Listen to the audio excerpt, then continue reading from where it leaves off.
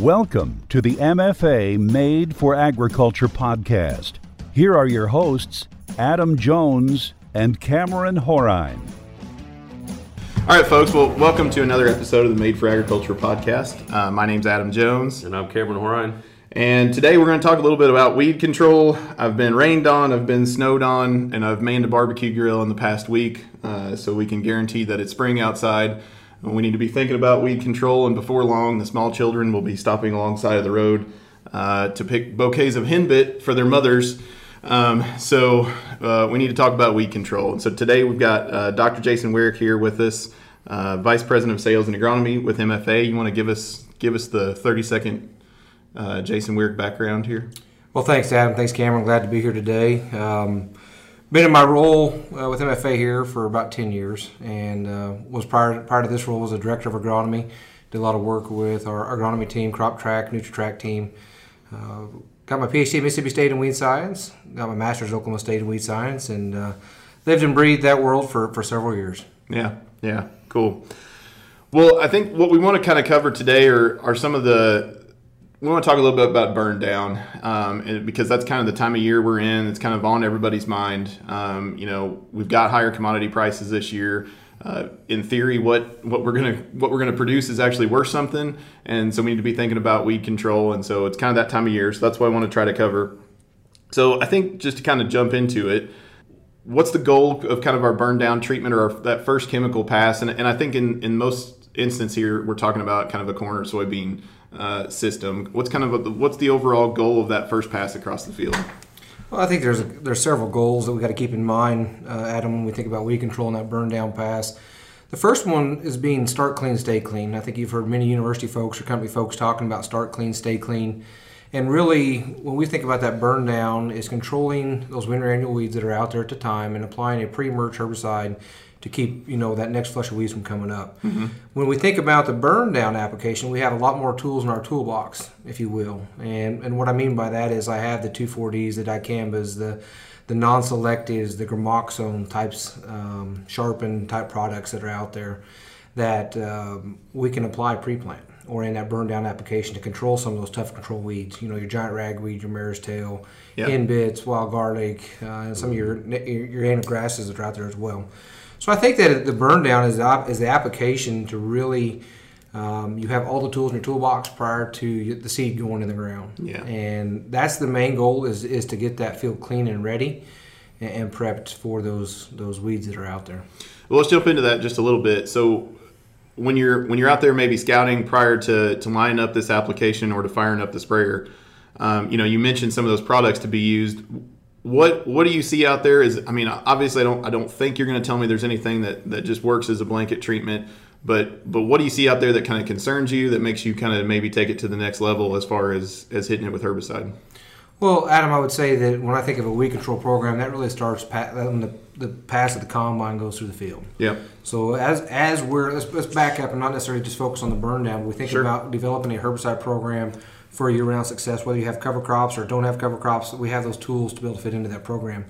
So a lot of our winter annual weeds, our giant ragweed, mare's tail, or our mare's tail piece, that they actually are there in the fall. When the combine gets done going through the field, you can go out there and scout through the field and see those that are out there.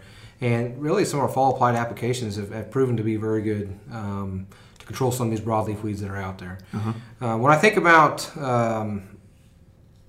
the burn down piece of that in the broad spectrum applications, usually you're going to have a grass type product, whether it be Roundup or gramoxone, Select, if you need to be, the clethodims or sethoxydims of the world, are definitely options that are out there. But for a blanket treatment, there's not one. Sure. So it really depends on what trait, beans or corn you're going to, and what that long-term goal for that producer is. Yeah. Right. And so I think another thing that we should probably kind of touch on would be with that first pass, what are we looking for from a timing perspective? I know you've already mentioned fall applications and how those might play if you got a lot of mare's tail issues or something like that. But what is too early? What is too late? Because that's always, presumably, this is a rabbit hole, but presumably we're putting some kind of residual herbicide in there with it, and so we want that to last through the early parts of our our cash crop season. And so it's always kind of a challenge looking at it. But like, well, I see the weeds are green. When do I go out there and actually make that pass? Well, Adam, if I could tell you exactly when a herbicide is going to play out in the environment, the exact date, I would be very well off and probably wouldn't be sitting where I am today. What I would say is that there are some general characteristics that go into play when we think about timing of those burn out applications and putting out that first shot of residual. That first shot of residual, depending on the mode of action, the characteristics on how tightly bound to the soil it is, and or how much rain you get, how warm's the soil, what's the environment like, is the sun beating down on it, did it get incorporated into the soil, how many days after application. So those are all factors that go into determining how long that residual is going to last in that soil. Now, we know that dicamba and 2,4-D they do have a little bit of residual in the soil, and they can last a week to 2 weeks in the soil and provide some suppression and control of some weeds at that point. When we start thinking about some of our chloracetamides, our Group 15 herbicides, the duals, the outlooks type of products that are out there, applied at this time frame, you might get 60 days out of that. But as the season progresses and you get warmer days, your microbes and soil activity starts to increase. As that moisture or as that temperature increases in the soil, they get more active. And what you see is that herbicide starts to degrade faster in that environment when our conditions are more favorable for our weeds to grow as well. So at this point, we're sitting here in March, the middle of March, 1st of April, and we got guys going out there and putting out that first shot of residual, and they can expect to see anywhere from 3 to 8 weeks residual from some of those. Our general recommendation though, Adam, is really that 4 to 6 weeks. I prefer closer to that 4 weeks on an overlapping residual. So the goal of an overlapping residual, I'm sure we'll talk about it a little bit later, but is really to get a second residual out there prior to the first residual playing out, before that first residual not being effective control those weeds that are out there. Okay.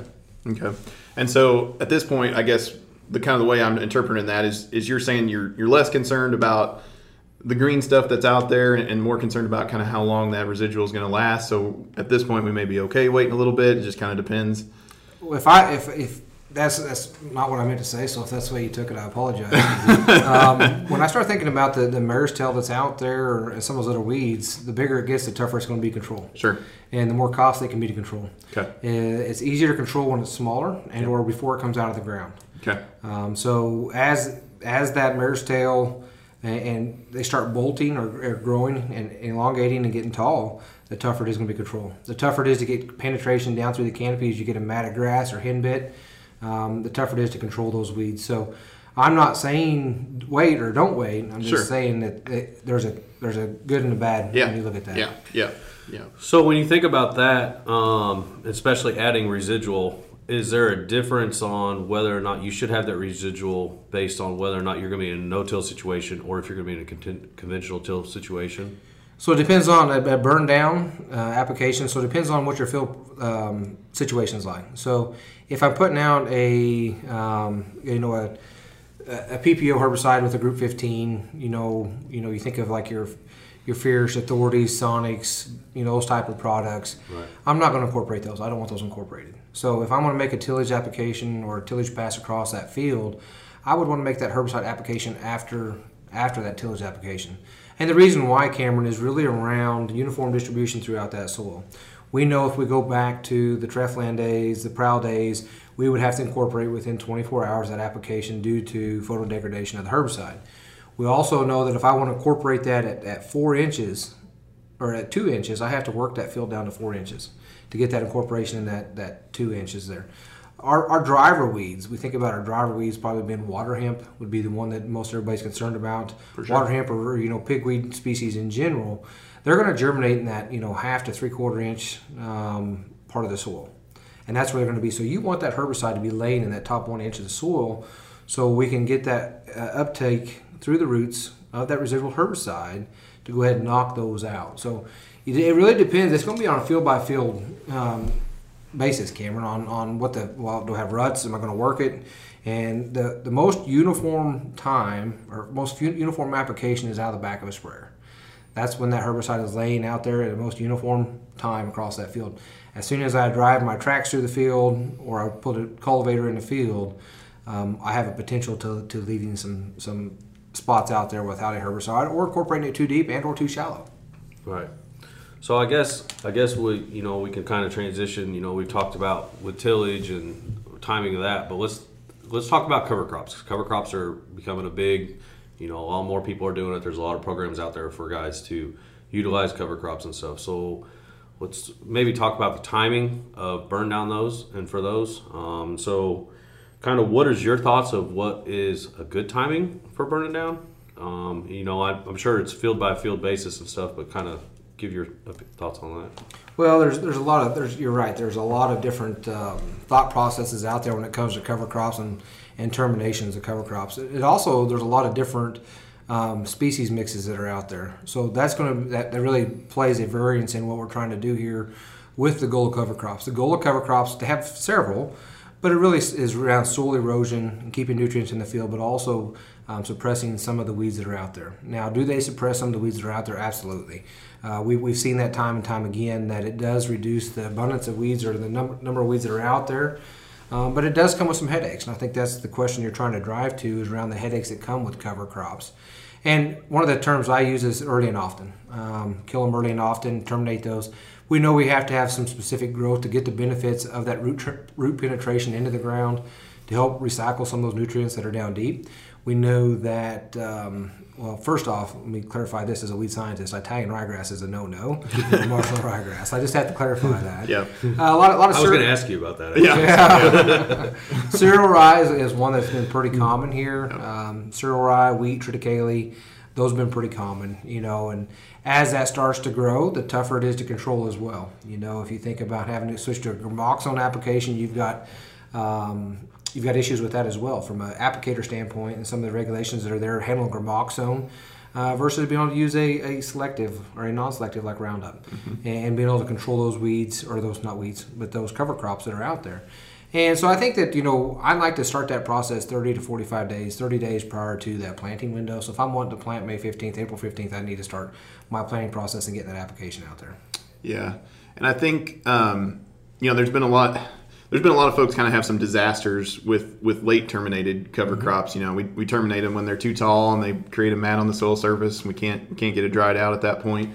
So, but I think there is kind of a fine line between, completely planting green, which means like you haven't sprayed anything on that field yet. I don't think that it's not a one or the other. So, it seems like we have a window, and I'll let you comment on this too for sure, but it seems like we have a window early, like maybe right now, where we could spray some residual on one of those cover crop fields and maybe not even terminate the actual cover crop, but still take care of the broadleafs that are out there and get an overlapping residual applied.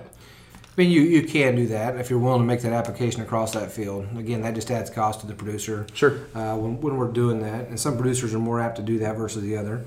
A lot of our producers that are doing this, Adam, really are wanting to do it in one shot, one pass through there. We do have those guys that are willing to make that application of residual and then come back.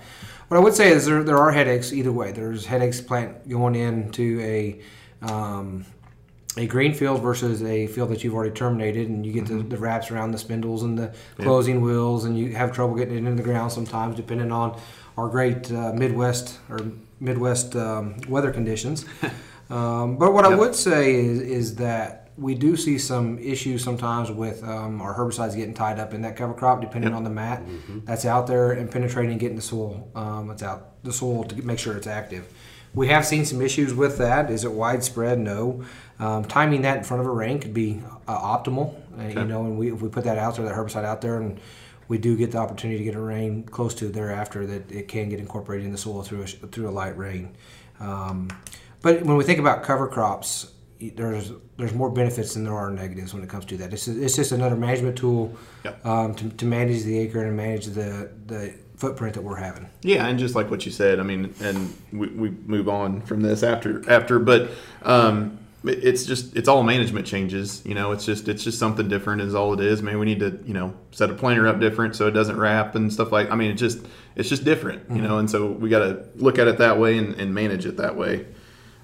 But anyway, so another thing I wanted to talk about is, I guess, or just kind of ask is, we've got such good weed control systems, it seems like, in especially soybeans right now, and obviously that's where we've had weed issues in the past.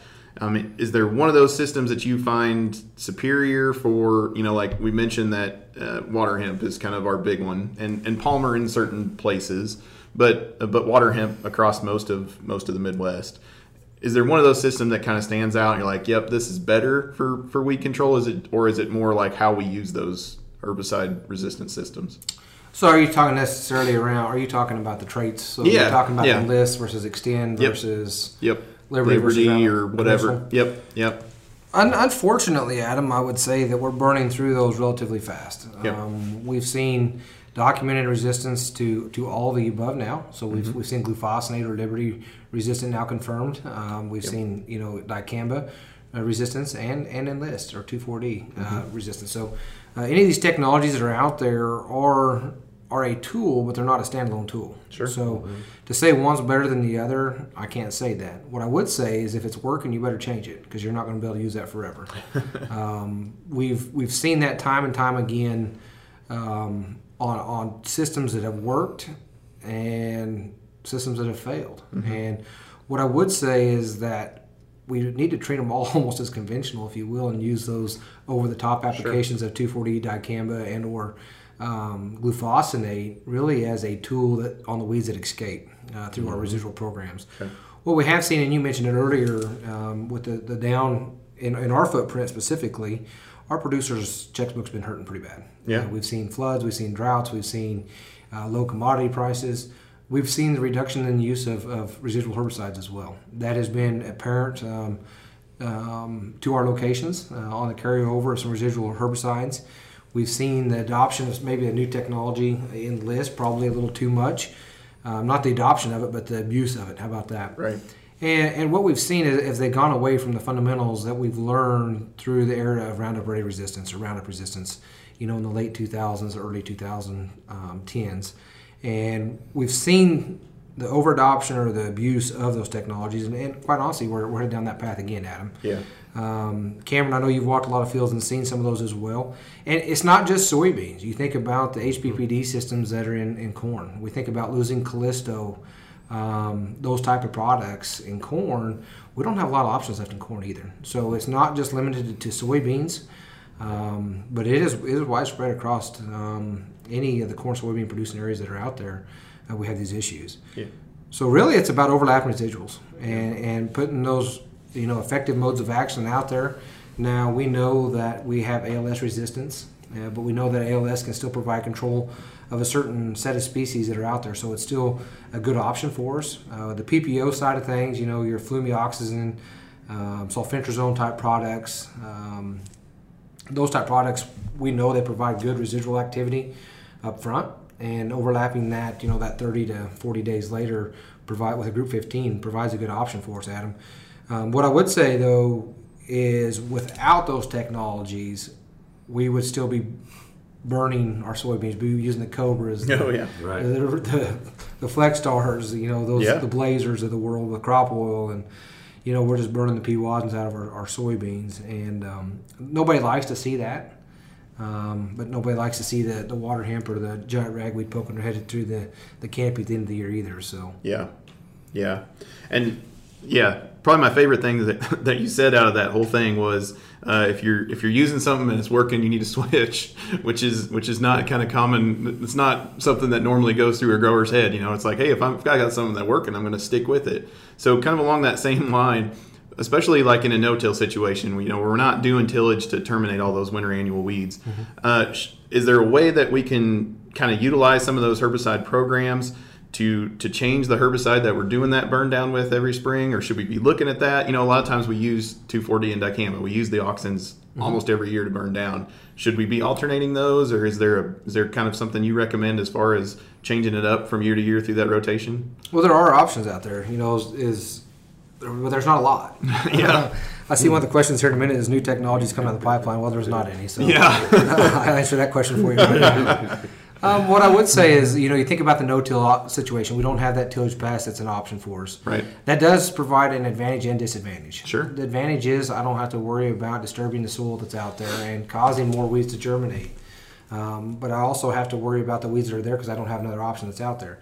So we do have some options that are out there, whether it be Gramoxone, but a lot of folks don't like to apply Gramoxone. There are restrictions on that from an application standpoint on who and how and how that works. It is very dangerous to operate and spray that product. Liberty or glufosinate is an option in that burn down market if you can get your hands on any.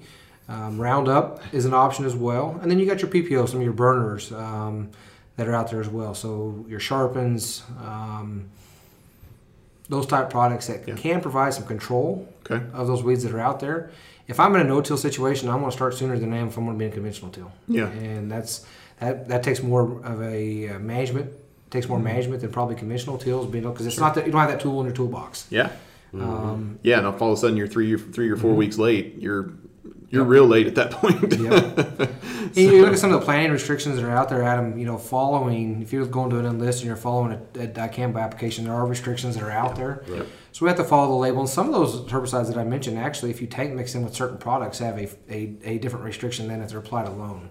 And or within a week apart. So we always have to make sure we follow that label and make sure we're following those restrictions and maybe some of the issues that may follow that. Yeah, and that brings up a good point is of finding somebody with experience in the chemical world and knows those labels, and just because it can get very confusing, especially with a lot of these products are off label or off patent now, so we've got 15 different generics on the market. They all have a different trade name. It can get pretty darn confusing when you're trying to look at those labels and figure out exactly what's in it and what the restrictions are. So, well, you jumped the gun on me, but what is the next step? Like I said, you mentioned that there's holes in our system, right? So we've talked a little bit about cover crops. We've talked about a little bit about weed resistance and stuff that's going on out there. You mentioned there's nothing else coming down the pipeline, which is not what most folks want to hear. Everybody wants to know that there's some new Roundup that's going to be out next year. But what is kind of the next step, and how long are the technologies that we have currently going to last? Well, sit here and say that there's not new technologies. I'm sure there are. Sure. I've heard of a few. We've seen a few that have potentially come out, but none of them are going to be a silver bullet. Right. We don't have another Roundup and or Liberty coming out. We've also heard, we've burned through two, and in the last 8 years. You think about the Extend system and Enlist. Is it still functional today? Yes, but we also see the writing on the wall that if we continue down the path we're not going to have it either. So. I don't know that we're going to have another system like we have. We're going to have to manage this with the tools we do have currently. Yeah. But if I think about the holes, if I think about the future, Adam, it doesn't look good for weed control if we continue down the path we are. I'm not trying to paint a doom and gloom picture here. Just the facts are the facts. And some of these products we're talking about have been around for a long time. You think about Dual, you think about Outlook, you think about the ALS chemistry, and the use and the different uses that it's had, and utilizing those systems or those products to fill in the gaps that we have from our over-the-top applications. It's really going to drive our use to the residual herbicides, and that's the key to all of this. Yeah. Right. The key is residual herbicides controlling the seed, not the weed. Yep. Making sure we get it before it even comes out of the ground. Yeah.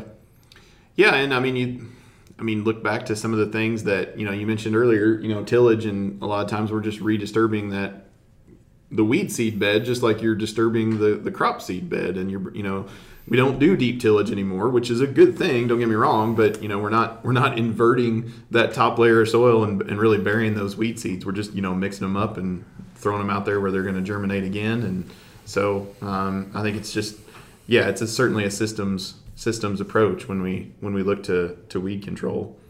So is there anything weather-wise that you're seeing this year over other years that has you worried, or something different going into 21 that you think folks ought to be kind of looking out for, a change to their system or anything like that? Again, Adam, I want to refer back to my comment earlier. If I could predict the weather, what's going to happen?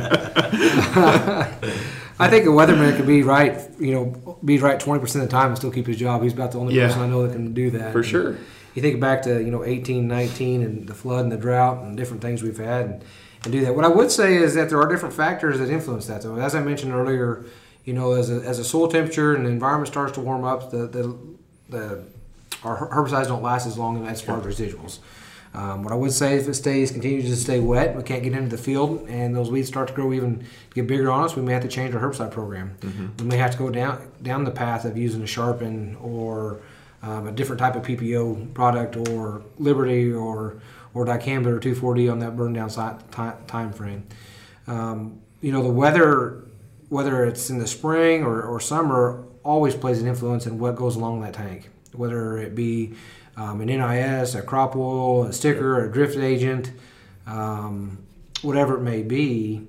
There's always, in the back of your mind, you always have to know what the weather and the environment is on how to control the weeds that are out there. If it's cold, those plants aren't actively growing, and you're putting out a contact herbicide, you're probably, you may control what's there, but it's not going to do the best job. If you're putting out a translocated herbicide or systemic herbicide, and it's not actively growing, you're probably not going to see very good control. So those factors all play into making a proper herbicide recommendation. Okay. Well, let's jump to soybeans, because usually that's kind of the harder crop in this rotation that we were running throughout most of the Midwest to control weeds in. We don't have the herbicide options. Can you talk a little bit about planting population, row width, and some of the factors and how that can affect our weed control system as we go through the season? You bet. So I think you're referring to the closer the row width, or the sooner we get to canopy, the less amount of weeds potentially we have. So the faster we get that row closure, or stop that sunlight from hitting the ground and allowing those weeds to poke through that canopy. What I would say is, yes, we see that. We see that the faster that narrow the rows, we see canopy faster. That is 100% true. What I would also say, though, is that as I've walked through the fields for the past several years, is our drilled soybeans or our narrow-rowed soybeans, they look clean that July-August time frame. Okay? Well, then we get into senescence there, and we start dropping those leaves off of our soybeans, and all of a sudden you start seeing weeds poke through the canopy. So really, twofold answer here. Yeah. Yes, we can suppress the weeds that are out there by getting into canopy faster. Mm-hmm. It is a tool in our toolbox to help reduce the weed seed bank, if you will, because we know that the weeds that are suppressed in that canopy that don't get 5, 6, 7 feet tall, probably not producing the same amount of seeds that those other ones would. Mm-hmm. But what I would say is that drilled beans, if we're doing road scouting, if you will, that flyby scouting, and we're not getting out there and walking those fields, the producer may be sorely disappointed when he goes out there with his combine in October. What he'll probably see or might see is he goes out there that June time frame and says, I don't have any weeds, we reached canopy, I don't need to put out another shot of residual, I don't need to make another herbicide application. What he doesn't see is that below that canopy, yes, we're blocking the sunlight and we're keeping that water hemp and some of those other weeds as a spindly nuisance underneath that canopy. We may not see it. And those weeds fall off and it shoots right through that canopy and produces seed, and then we're there for the next year. Yeah. So really the whole conversation on this is yes, that is a tool to help reduce the amount of weeds that are out there and help reduce some of the seed production that those plants do. What I would say is it doesn't negate or doesn't cut back on that second herbicide application. To put a residual out there, that overlap residuals we've heard many people talk about throughout the industry, it is a tool to help get us there. Yeah. And if you think about, get into a hot, dry year, and sometimes we don't reach canopy on 30-inch rows for a while. As we've seen some of our test plots, Cameron. Yep. It takes a while for us to get that row closure in that canopy. I'm sure same answer that you just gave, essentially, but the popular thing now seems to be cutting soybean population, and so I assume there's a break over there too, where you're more worried about crop canopy than you are, grain production. It can produce a lot of grain, but if it doesn't ever canopy and we've got weed control issues the whole year, then what's your kind of take on that? Well, when it comes to population on soybeans, there's so many different factors that go into determining what population you're going to recommend to put on that field, being on the soil type, environment, time of the year, and conditions that are out there. And so I'd really hate to make a blanket recommendation that says, hey, this is where your population needs to be to help control weeds. I do know that Bill Wiebold University and several other universities have done a lot of work over the years looking at soybean population, at seeding versus what your final stand is.